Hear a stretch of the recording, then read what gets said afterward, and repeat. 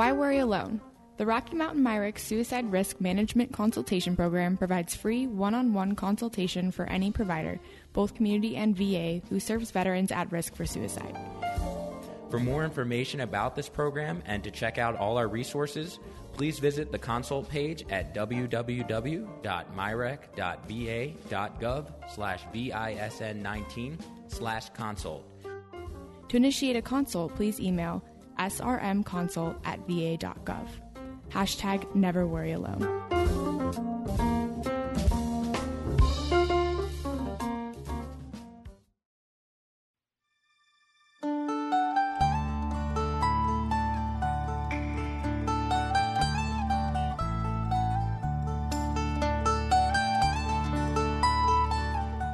Hi, everyone, and welcome to the next installment of the Rocky Mountain MyRec Short Takes on Suicide Prevention podcast.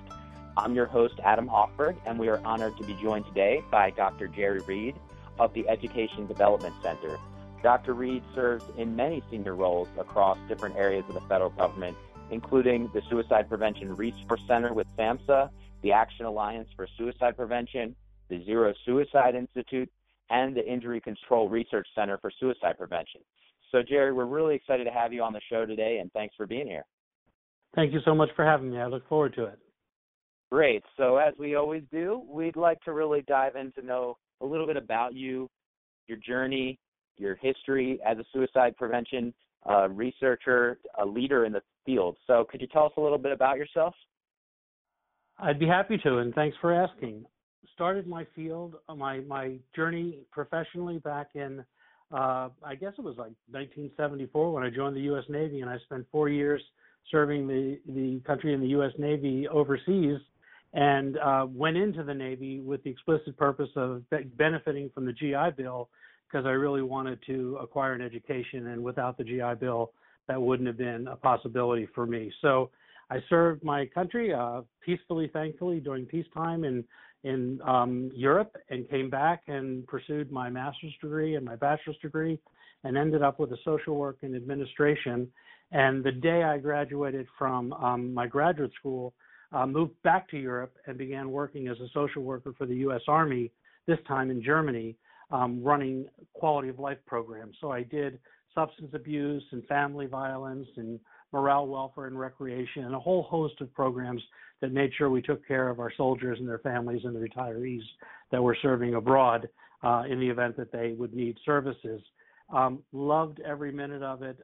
Came back to the United States in 1988, and after 20 years of service, or somewhere in that neighborhood, being a civil servant working for the Department of the Army, was selected to be a congressional fellow on Capitol Hill, which meant I got to go up there for a year and work for a member of Congress, with the Army paying my salary as a fellow.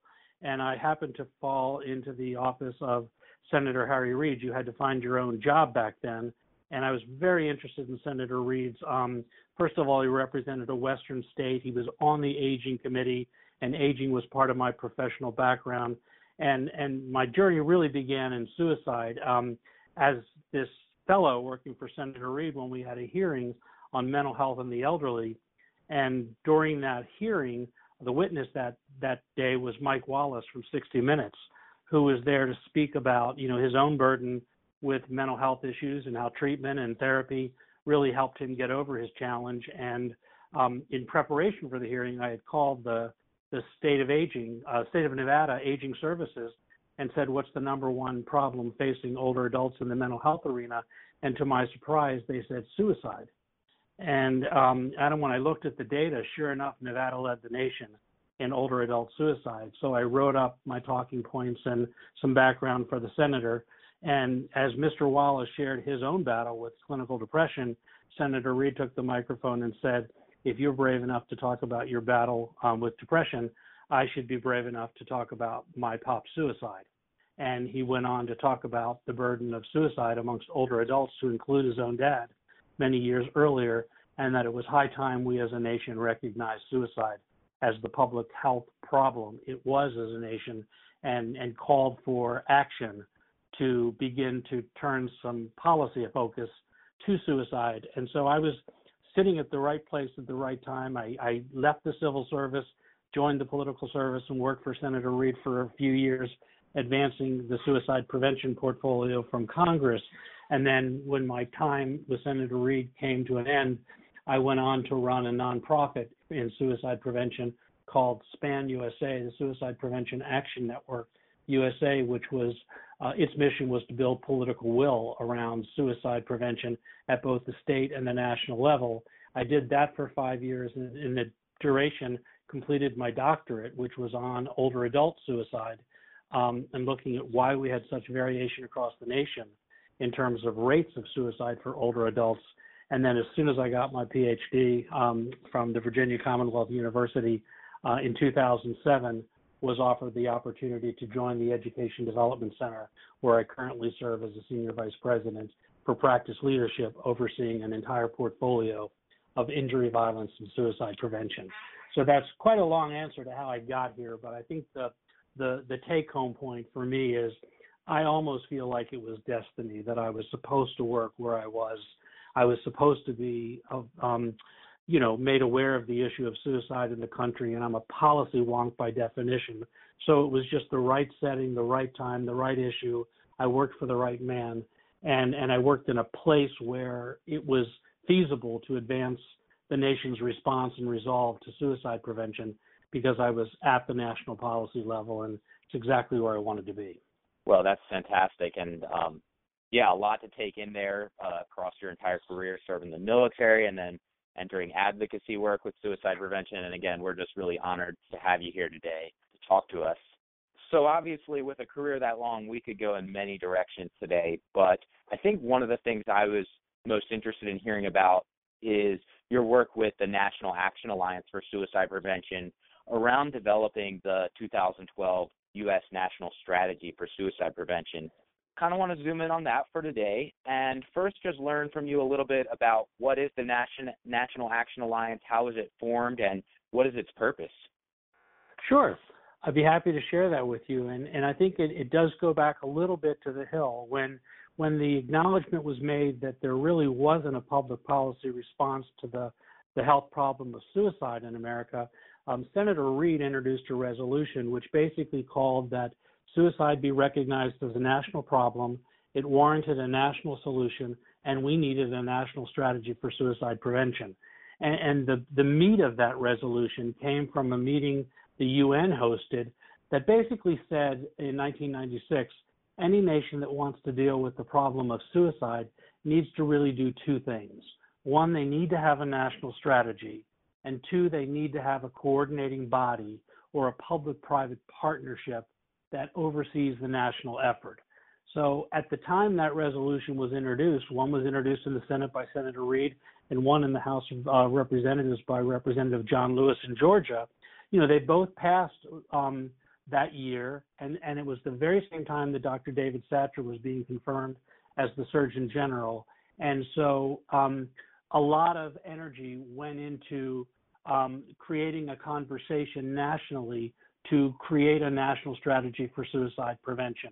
And so we had a big meeting in Reno, Nevada, about 300 people, researchers, clinicians, advocates, survivors of loss, et cetera, all came together. And the result of that was Dr. Satcher published the first national strategy for suicide prevention, which was released in 2001.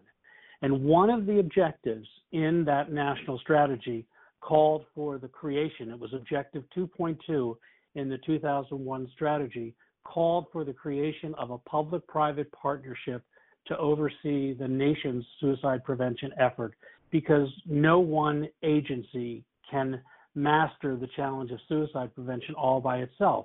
And if we think of where we are today in the field, Adam, you can see that really clearly when you think about CDC oversees surveillance, and NIH oversees research, and SAMHSA oversees services and grants, and Department of Defense looks after the men and women who serve, and VA, of course, looks after the men and women who have served. And there are countless other organizations nationally at the federal level, and many, many nonprofits, all who do something in the field of suicide prevention. So the Action Alliance for Suicide Prevention was created in 2010 kind of in response to that 2001 objective, which called for the creation of a public-private partnership.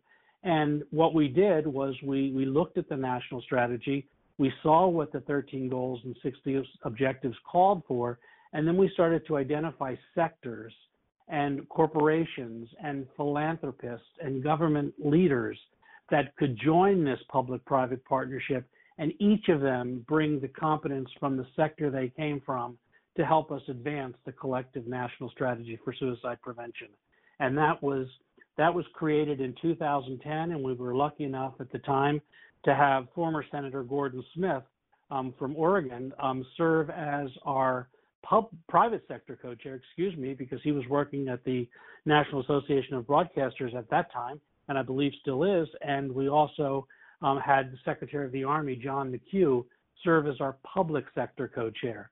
So we now had, a private sector and a public sector co-chair, and we had, multiple representatives from both of those two sectors join this conversation that joins 2 times a year and really decides, how we move forward with the, 13 goals and 60 objectives of the current national strategy. Their first direction as an alliance in 2010 was to revise the national strategy from 2001 to a more current document that brought us up to date with where we were as a nation for suicide prevention. And that's the national strategy for suicide prevention that we're living under today, that I help write with our Surgeon General. Fantastic. So first of all, you touched on the idea that this is quite a process. So it sounds like some of what you're talking about began even in the 90s, and then the first strategy in 2001, developing some of the infrastructure with the Action Alliance before we could then actually develop the current strategy, the 2012 strategy. Am I hearing you right? I think you're spot on, and I think you nailed it. And I think that's what a lot of people in our field maybe aren't aware of, is that we're not where we are by accident. We've been very, very strategic along the way about how to make sure we include all voices, how to make sure we know what we need, how to make sure we fund what we need, at least initially, and engage the right partners. And so, in addition to what I've described, there was a National Academy of Sciences report on reducing suicide, a national imperative, which really summed up everything we knew about suicide. And that was released, I believe, in 2002. President Bush authorized the New Freedom Commission right after he was elected president, and the very first objective of that report was to implement the national strategy for suicide prevention. And, multiple policy documents have followed, and legislation has followed. I mean, even after Senator Smith lost his son Garrett to suicide in 2004, the first federal legislation that has ever been introduced and funded was the Garrett Lee Smith Memorial Act, which funds, states, tribes, and colleges to address youth suicide prevention and early intervention. And it has been a funding obligation that has been in place since 2005, and much of the work we're doing nationally today stems from the funding that resulted from the Garrett Lee Smith Memorial Act. And certainly I think you can see that, all of that was part of why we are where we are today, at least in terms of youth suicide prevention. Unfortunately, sometimes it does take a very personal connection to suicide to really galvanize people and move us forward. I think that's very true. And I think just from the few examples that, I've shared with you in our conversation thus far, certainly Senator Reed's personal loss of his own dad was an inspiration to him. Senator Smith and Mrs. Smith's just tremendous advocacy. And I will tell you, as an advocate, having worked on the Hill for many years before my current job, it was bringing people, it was the voice of those who lost a loved one to suicide, recognizing that they couldn't change the past and bring back their loved one, but they could inform the future by sharing their loss, sharing their story, educating their legislators, that we just built political will because people were willing to tell their story. And we're realizing, as I said, they couldn't change the past, that they could be a part of changing the future. And I think that's just been a vital element of the success of the suicide prevention movement. In addition, of course, to all the great work that our professional colleagues do, I think that personal story of both the lost survivor who lost a loved one, and today, a very active part of our conversation is the voice of the attempt survivor, who is helping us understand what we can do better as they enter our facilities for care, and how we can evolve the services we deliver in a manner that is most well received by somebody who's been there and done that, so to speak, and knows what worked and knows what didn't, and then modifying our practices accordingly.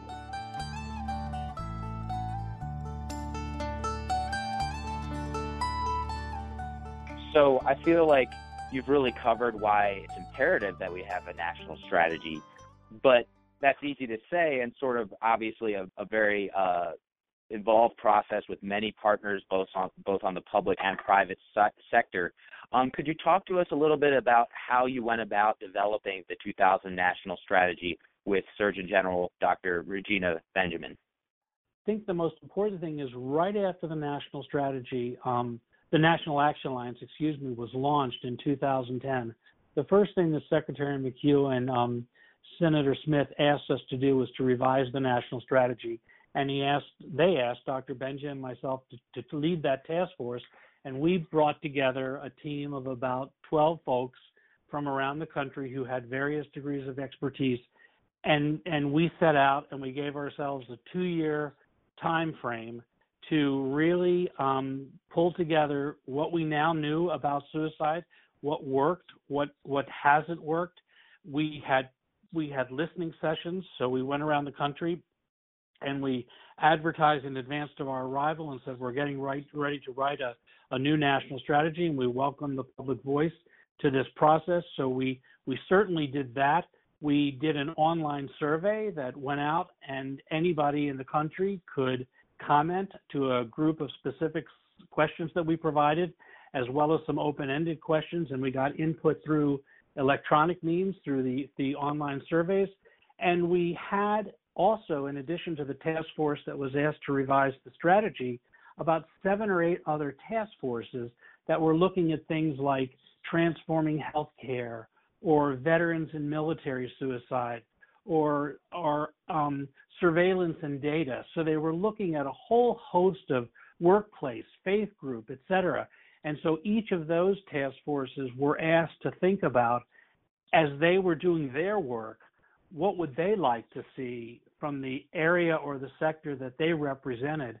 What would they like to see included in a new national strategy for suicide prevention? So over that 2-year period, we met every single Friday. We talked about these issues. We took all the data that we had collected. We looked at the 2001 strategy. We did the lit reviews to see how science had changed and delivery had changed since the first strategy was written. And then we wrote the National Strategy for Suicide Prevention. And of course, once that was done, staffed it with a multitude of national nonprofits who have varying expertise. We staffed it with all the federal agencies who needed to make sure they understood what we were saying about them, their contribution, their agency. And by World Suicide Prevention Day, September 10th, 2012, we had completed the revised national strategy, and it was launched on World Suicide Prevention Day 2012. And that's the process we went through. It was very collective. It was very harmonious. There was not a lot of disagreement along the way. I think we had a pretty good handle, and it's kind of like what I said a moment ago. The journey in suicide prevention for all of us has not been accidental. It's really been quite intentional. So revising the strategy was not as difficult as you might think, although it was a tremendous investment of time and passion. The field itself was fairly unified about, what needed to be stated. Like in the first version, we didn't talk much about postvention or how important it was after a suicide loss to care for those who might have been exposed to that loss. So there's much more in the 2012 strategy about the role of postvention.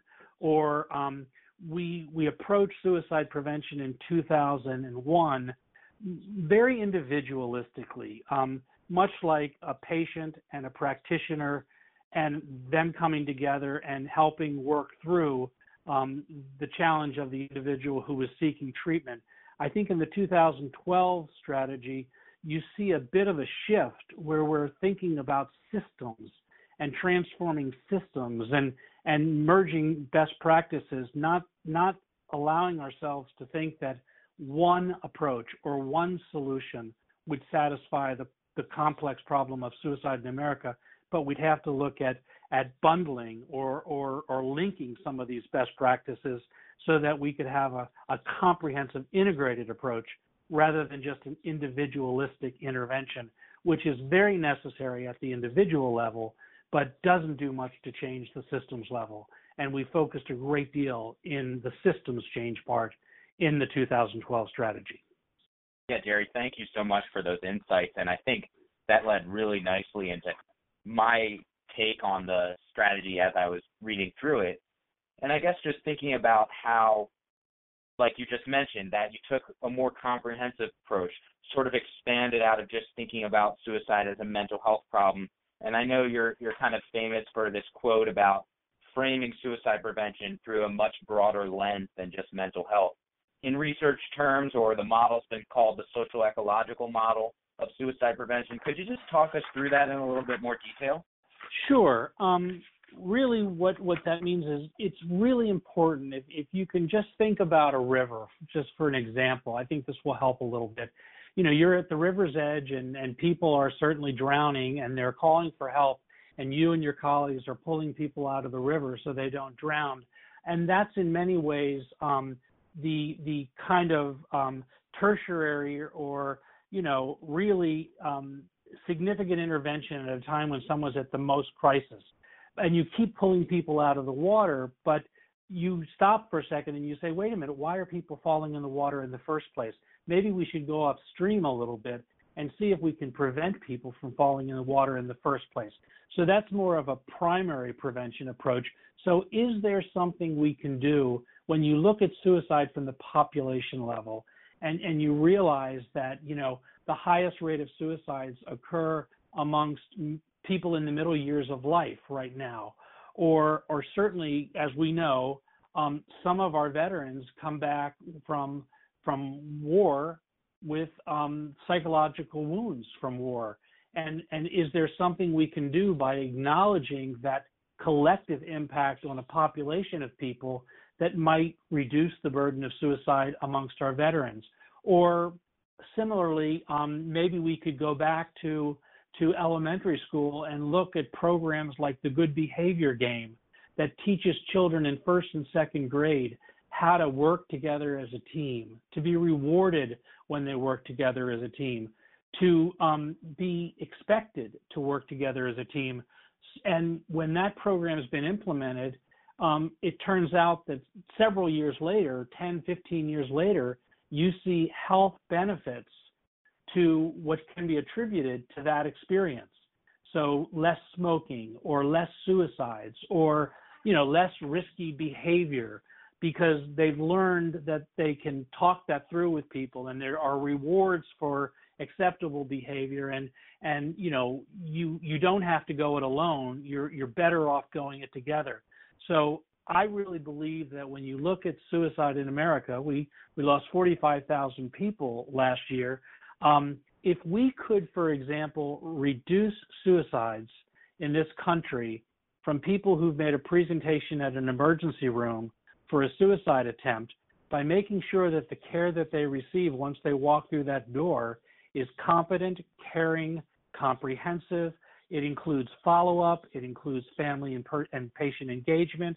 It includes a commitment to process improvement, et cetera.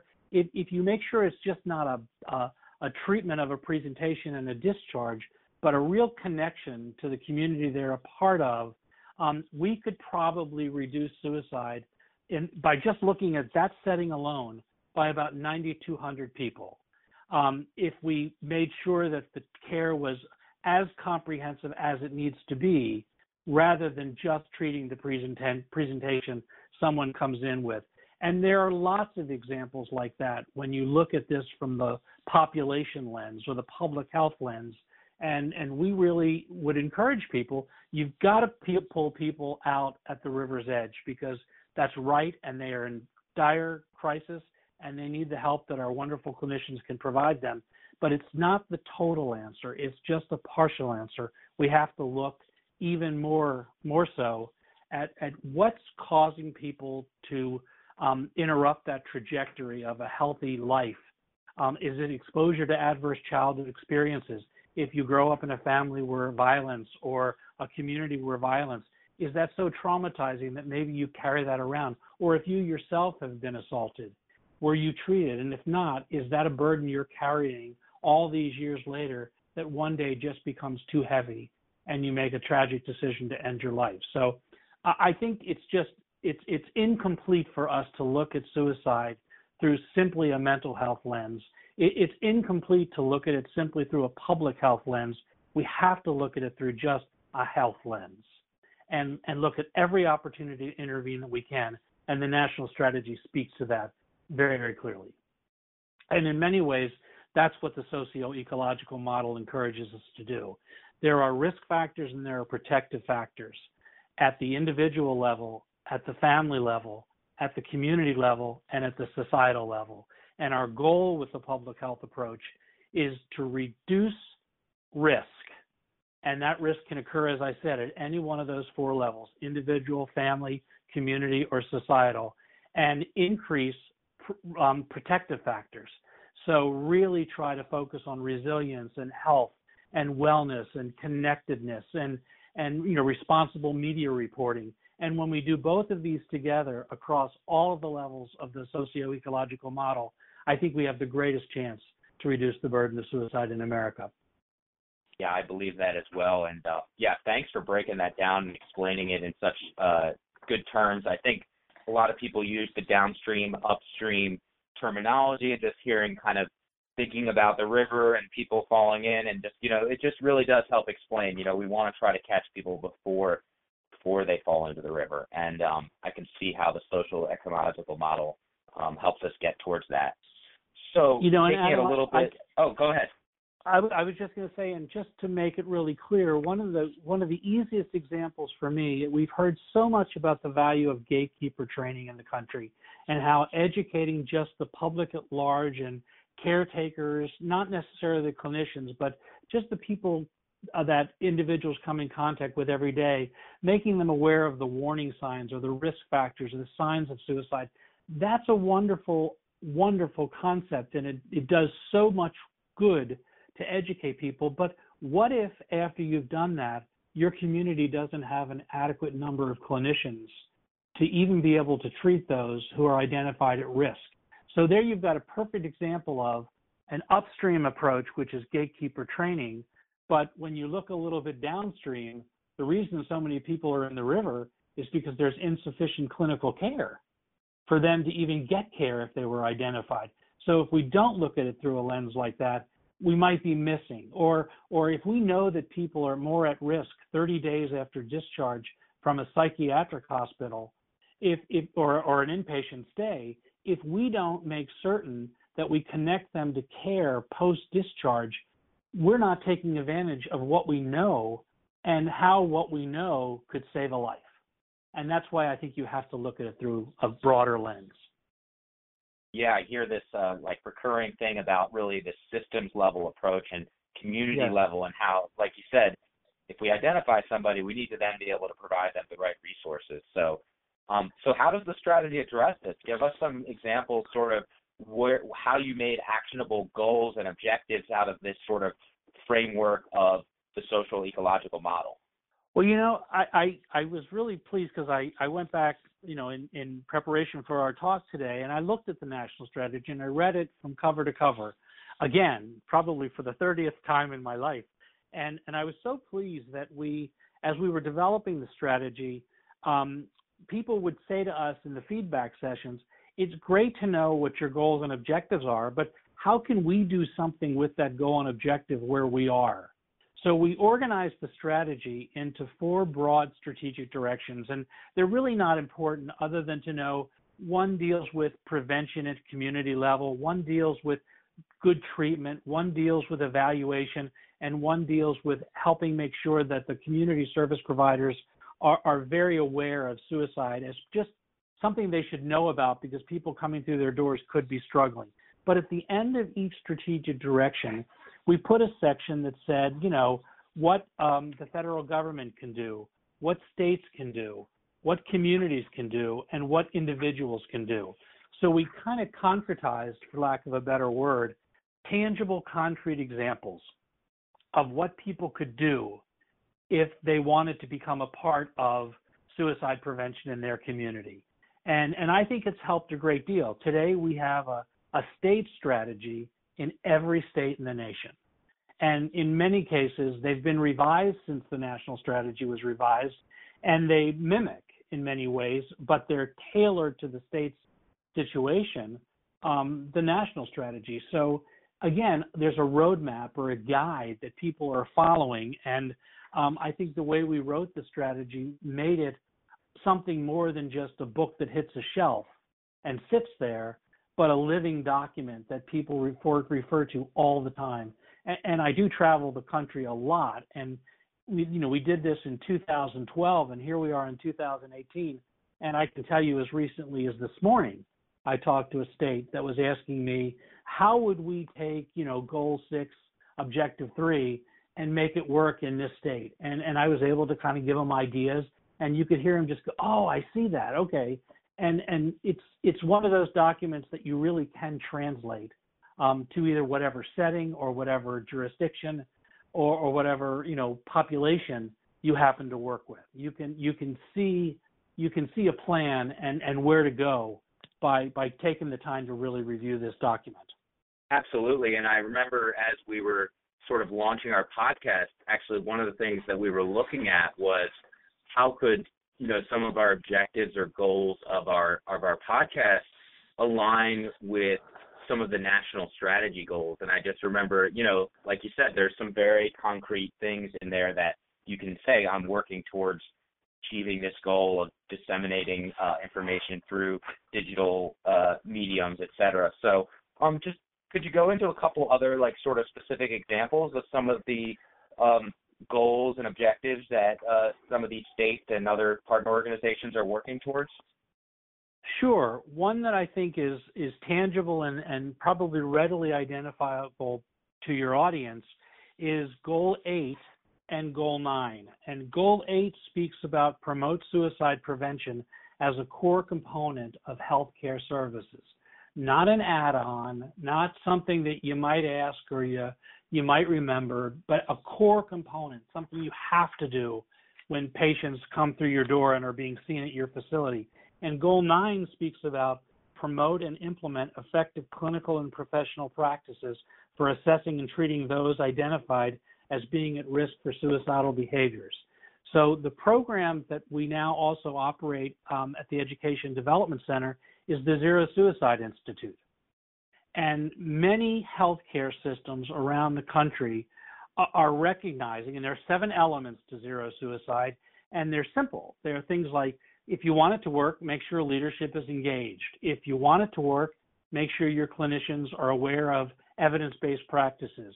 If you want it to work, make sure your clinicians are caring and competent and are trained in how to assess and manage risk and formulate risk with patients that they're seeing. If you want it to work, make sure that you talk about access to lethal means and counseling families and patients about access to lethal means, whether it's prescription medication, poisons, firearms, whatever. You want to keep them safe in their recovery. If you want it to work, make sure that you focus on continuity of care. So don't just treat them in that setting and then discharge them, but treat them in that setting and connect them to the next level of care so they can continue on their journey to recovery. And lastly, make sure that you're committed to process improvement. So we should be learning from every suicide that occurs in a healthcare setting what we did right, and if there was something we could have done better, what is it we could have done better, so that we can incorporate that knowledge into the next intervention with a patient. So that's transformative care. That's transforming the healthcare system. And when we've done that in early adopter organizations, we've seen dramatic reductions in patient population suicide risk. So I'm talking about, there might have been, a certain degree of deaths, before the implementation of zero suicide, and after the implementation of zero suicide, there was a 30% reduction or a 40% reduction in suicide deaths in that boundaried healthcare system. So it certainly suggests that the intentions of Goal 8 and 9 that have now been transformed into an implementable and operational program that healthcare settings can buy into this aspirational goal of zero suicide and take very concrete steps to make sure that care is bundled and those best practices are linked, and we'll see the results that we hope to see. And if we don't see the results that we hope to see, we continually assess what we're doing and we see if we can do something differently that will take us in the direction of burden reduction. And so there's a very concrete example of where zero suicide grew right out of the language of the National Strategy for Suicide Prevention and has now become a very widespread, acceptable approach that many healthcare settings are taking advantage of, and many more are prepared to take advantage of.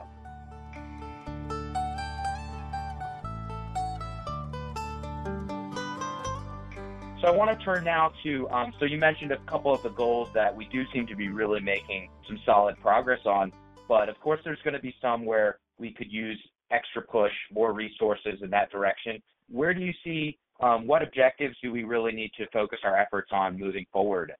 Yeah, I think, I read this morning, and I have to tell you, it was a good exercise for me to reread the National Strategy, because we've done an awful lot in almost every one of these goals or objectives to some degree, some far more than others, but I think we've made a lot of progress. What we've done at the Action Alliance is we've kind of, rather than focusing on trying to accomplish all 60 objectives at one time, we're kind of focusing pretty heavily on transforming healthcare systems and advancing zero suicide. We're focusing on changing the conversation because, it's really important that we engage our media and our journalists in the country and our, entertainment sector as well on, if you're going to include a story on suicide or mental health or crisis, please do so responsibly. People do recover. Suicide is preventable. There are effective interventions. We do have a national hotline. We do have a national resource center. So try to make certain that you let people know this is not an issue that you have to fight and struggle with all by yourself, but there are resources out there that can help you. And we want to make sure that, when we cover suicide in the media, for example, our Change the Conversation objective, we're working with journalists in the media and others to try to really help them understand through data that, in fact, it's quite well known that when there's a death by suicide of a celebrity or something where the coverage is extreme and some of that coverage doesn't maybe over dramatizes or romanticizes suicide, there seems to be an uptick in suicide. So we want to make sure that we don't contribute to that because some vulnerable people might be exposed to that and not quite know where to turn. So we want to make sure we keep working on that. But I think by and large, our surveillance group is getting better and better and better at finding data that can be very helpful as we plan and strategically set the path for suicide intervention. We now have a research agenda, and our NIMH and some of the American Foundation for Suicide Prevention, for example, are funding research that is quite needed in the field, that's been documented and prepared and presented by the research task force. So we're not just funding things that we don't need, but we've identified things we do need, and we're starting to see requests for proposals for that kind of research, which I think is probably, in my opinion, one of the greatest challenges we have, is in order to really address the complex problem of suicide and the fact that we need to be mindful that the solutions, therefore, have to be as complex as the challenge, we've got to invest in discovery. So I would like to see us really increase our national investment in research and certainly in programs. Right now, the only federally appropriated program for actual intervention is youth suicide, and yet I shared with you earlier that we have a tremendous burden amongst those in the middle years of life. Older adults have the highest suicide rate of any population. And it's important that we make an investment in the older adult who is certainly worthy of a suicide prevention intervention, because depression and mental health concerns are not a normal part of aging, and they're just as able to be treated as a 17-year-old. And so we need to invest in that older adult intervention. We need to invest in why so many people in the middle years of life are ending their life prematurely. What can we do to reach them, connect them, serve them, so they can live fruitful lives as fruitful, employees and parents and spouses and partners, et cetera? We have to make sure we do that. So I think, we're making progress. If we would invest a bit more heavily in infrastructure, so it wasn't so difficult for a state to mobilize its resources around suicide prevention, or if we could mobilize our resources to invest a bit heavier in research, we might discover things much more quickly that could then be scaled up. And I would then hope to see, by those two approaches just alone, see that we'd be closer at reducing the burden of suicide around the country. We do have a national goal to reduce the rate of suicide by 20% by 2025, but without investment, that is a very, very difficult goal to achieve. And I have to say, on behalf of the field I'm a part of, I tip my hat to the people who do this every single day, and how they can rub two nickels together and make a quarter, which, they do the best they can with the resources they have.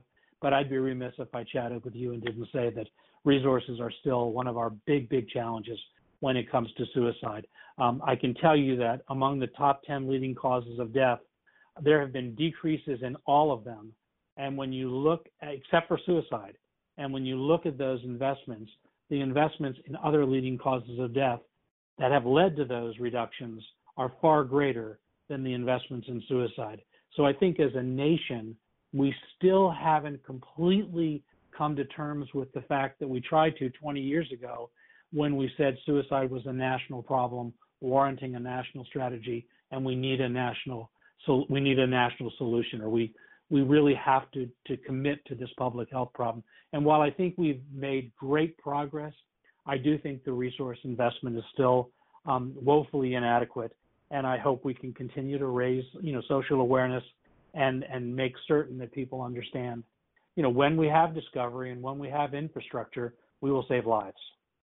Yeah, thank you for iterating that point. And again, you're speaking straight to me. So I'm definitely hearing you. You mentioned so much in that, from communication online, taking it all in.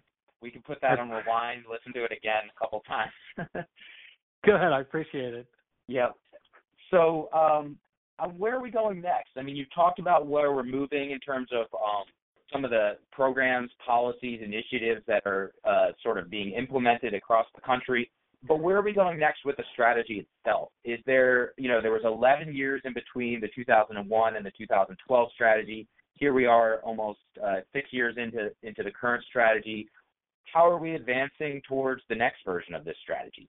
Great question. And I can share with you that when Dr. Benjamin and I came together along with the great committee that helped us write this, we always intended that the strategy would be a 10-year strategy.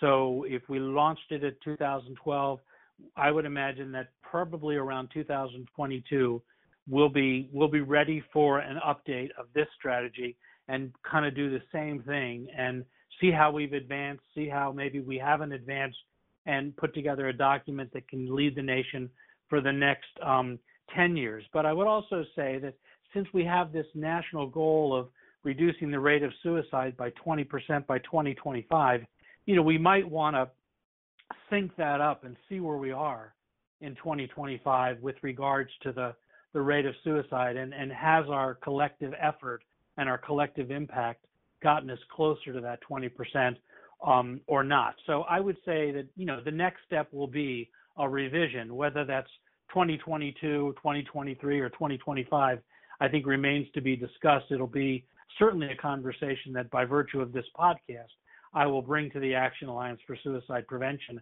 as something we ought to put on the agenda in terms of a discussion about what people feel. And because we do use the Action Alliance very much to guide the priorities we set, the actions we take, the messages we convey. And I would turn to our current co-chairs, Dr. Carolyn Clancy from the Veterans Administration, who's the executive in charge representing the public sector, and Mr. Robert Turner, retired senior vice president from Union Pacific Railroad, who's our private sector co-chair, and turn to them and ask them to speak with the executive committee, the 45 members who sit around the table with them, what their collective view is in terms of when we should set the revision of the next national strategy as an important agenda item for us to talk about. But I don't have a specific date, but it was intended to be a 10-year strategy. Well, Jerry, Dr. Reed, I feel like we have learned so much today. I appreciate your time so much for, just imparting some of this wisdom over your over 20 years of experience here. And I know we could cover a lot more, but I want to close it out for today and let you kind of finish up with any closing remarks or just inspirational messages for the future of suicide prevention, anything you'd like to end with today. Well, Adam, I sure appreciate the opportunity, and I am an optimist by design and by creation. So I would say that, we should all in our field celebrate the progress and recognize collectively that more needs to be done. But let's remember, we have a national strategy for suicide prevention. Every state in the nation has a state strategy for suicide prevention. Every state in the nation and many colleges and many tribal communities have received a Garrett Lee Smith Memorial Act grant to advance youth suicide prevention and early intervention in their community. We have Zero Suicide that is really making tremendous advances, and we're working with communities to help them do a similar thing in their communities to see how to pull together the right people in your community based on the data from your community and so on suicide to make the kind of collective impact you want to make. We have, appropriations to CDC and to SAMHSA and to NIMH to support research and surveillance and services. We really have training for clinicians who maybe didn't get that training in graduate school. They can take advantage of, assessing and managing suicide risk training and build that skill set even post graduation. And I think we have, although it's not, as robust as I would like it to be, we do have an infrastructure. We do call ourselves a community. We do work together.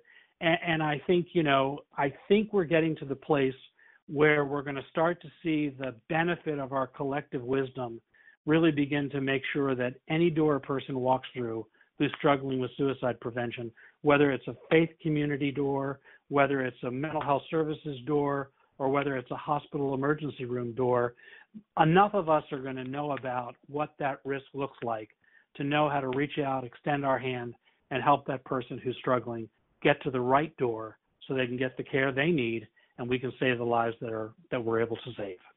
I'd like to carry that optimism forward with us. And again, thank you for your time today. That's going to do it for today's podcast. As I mentioned earlier, we're going to share some links with you so you all can dive a little deeper into learning more about Dr. Reed, learning more about the Education Development Center and all its work with Spark, Zero Suicide, the Action Alliance. So really just a wealth of resources here. And we encourage you to reach out to us. If you have questions, comments, feedback about some of the things Dr. Reed was talking about today, we would really love to hear from you. And as always, we invite you to subscribe to the podcast and share it with others. Until next time, join us for more interviews on important work in suicide prevention.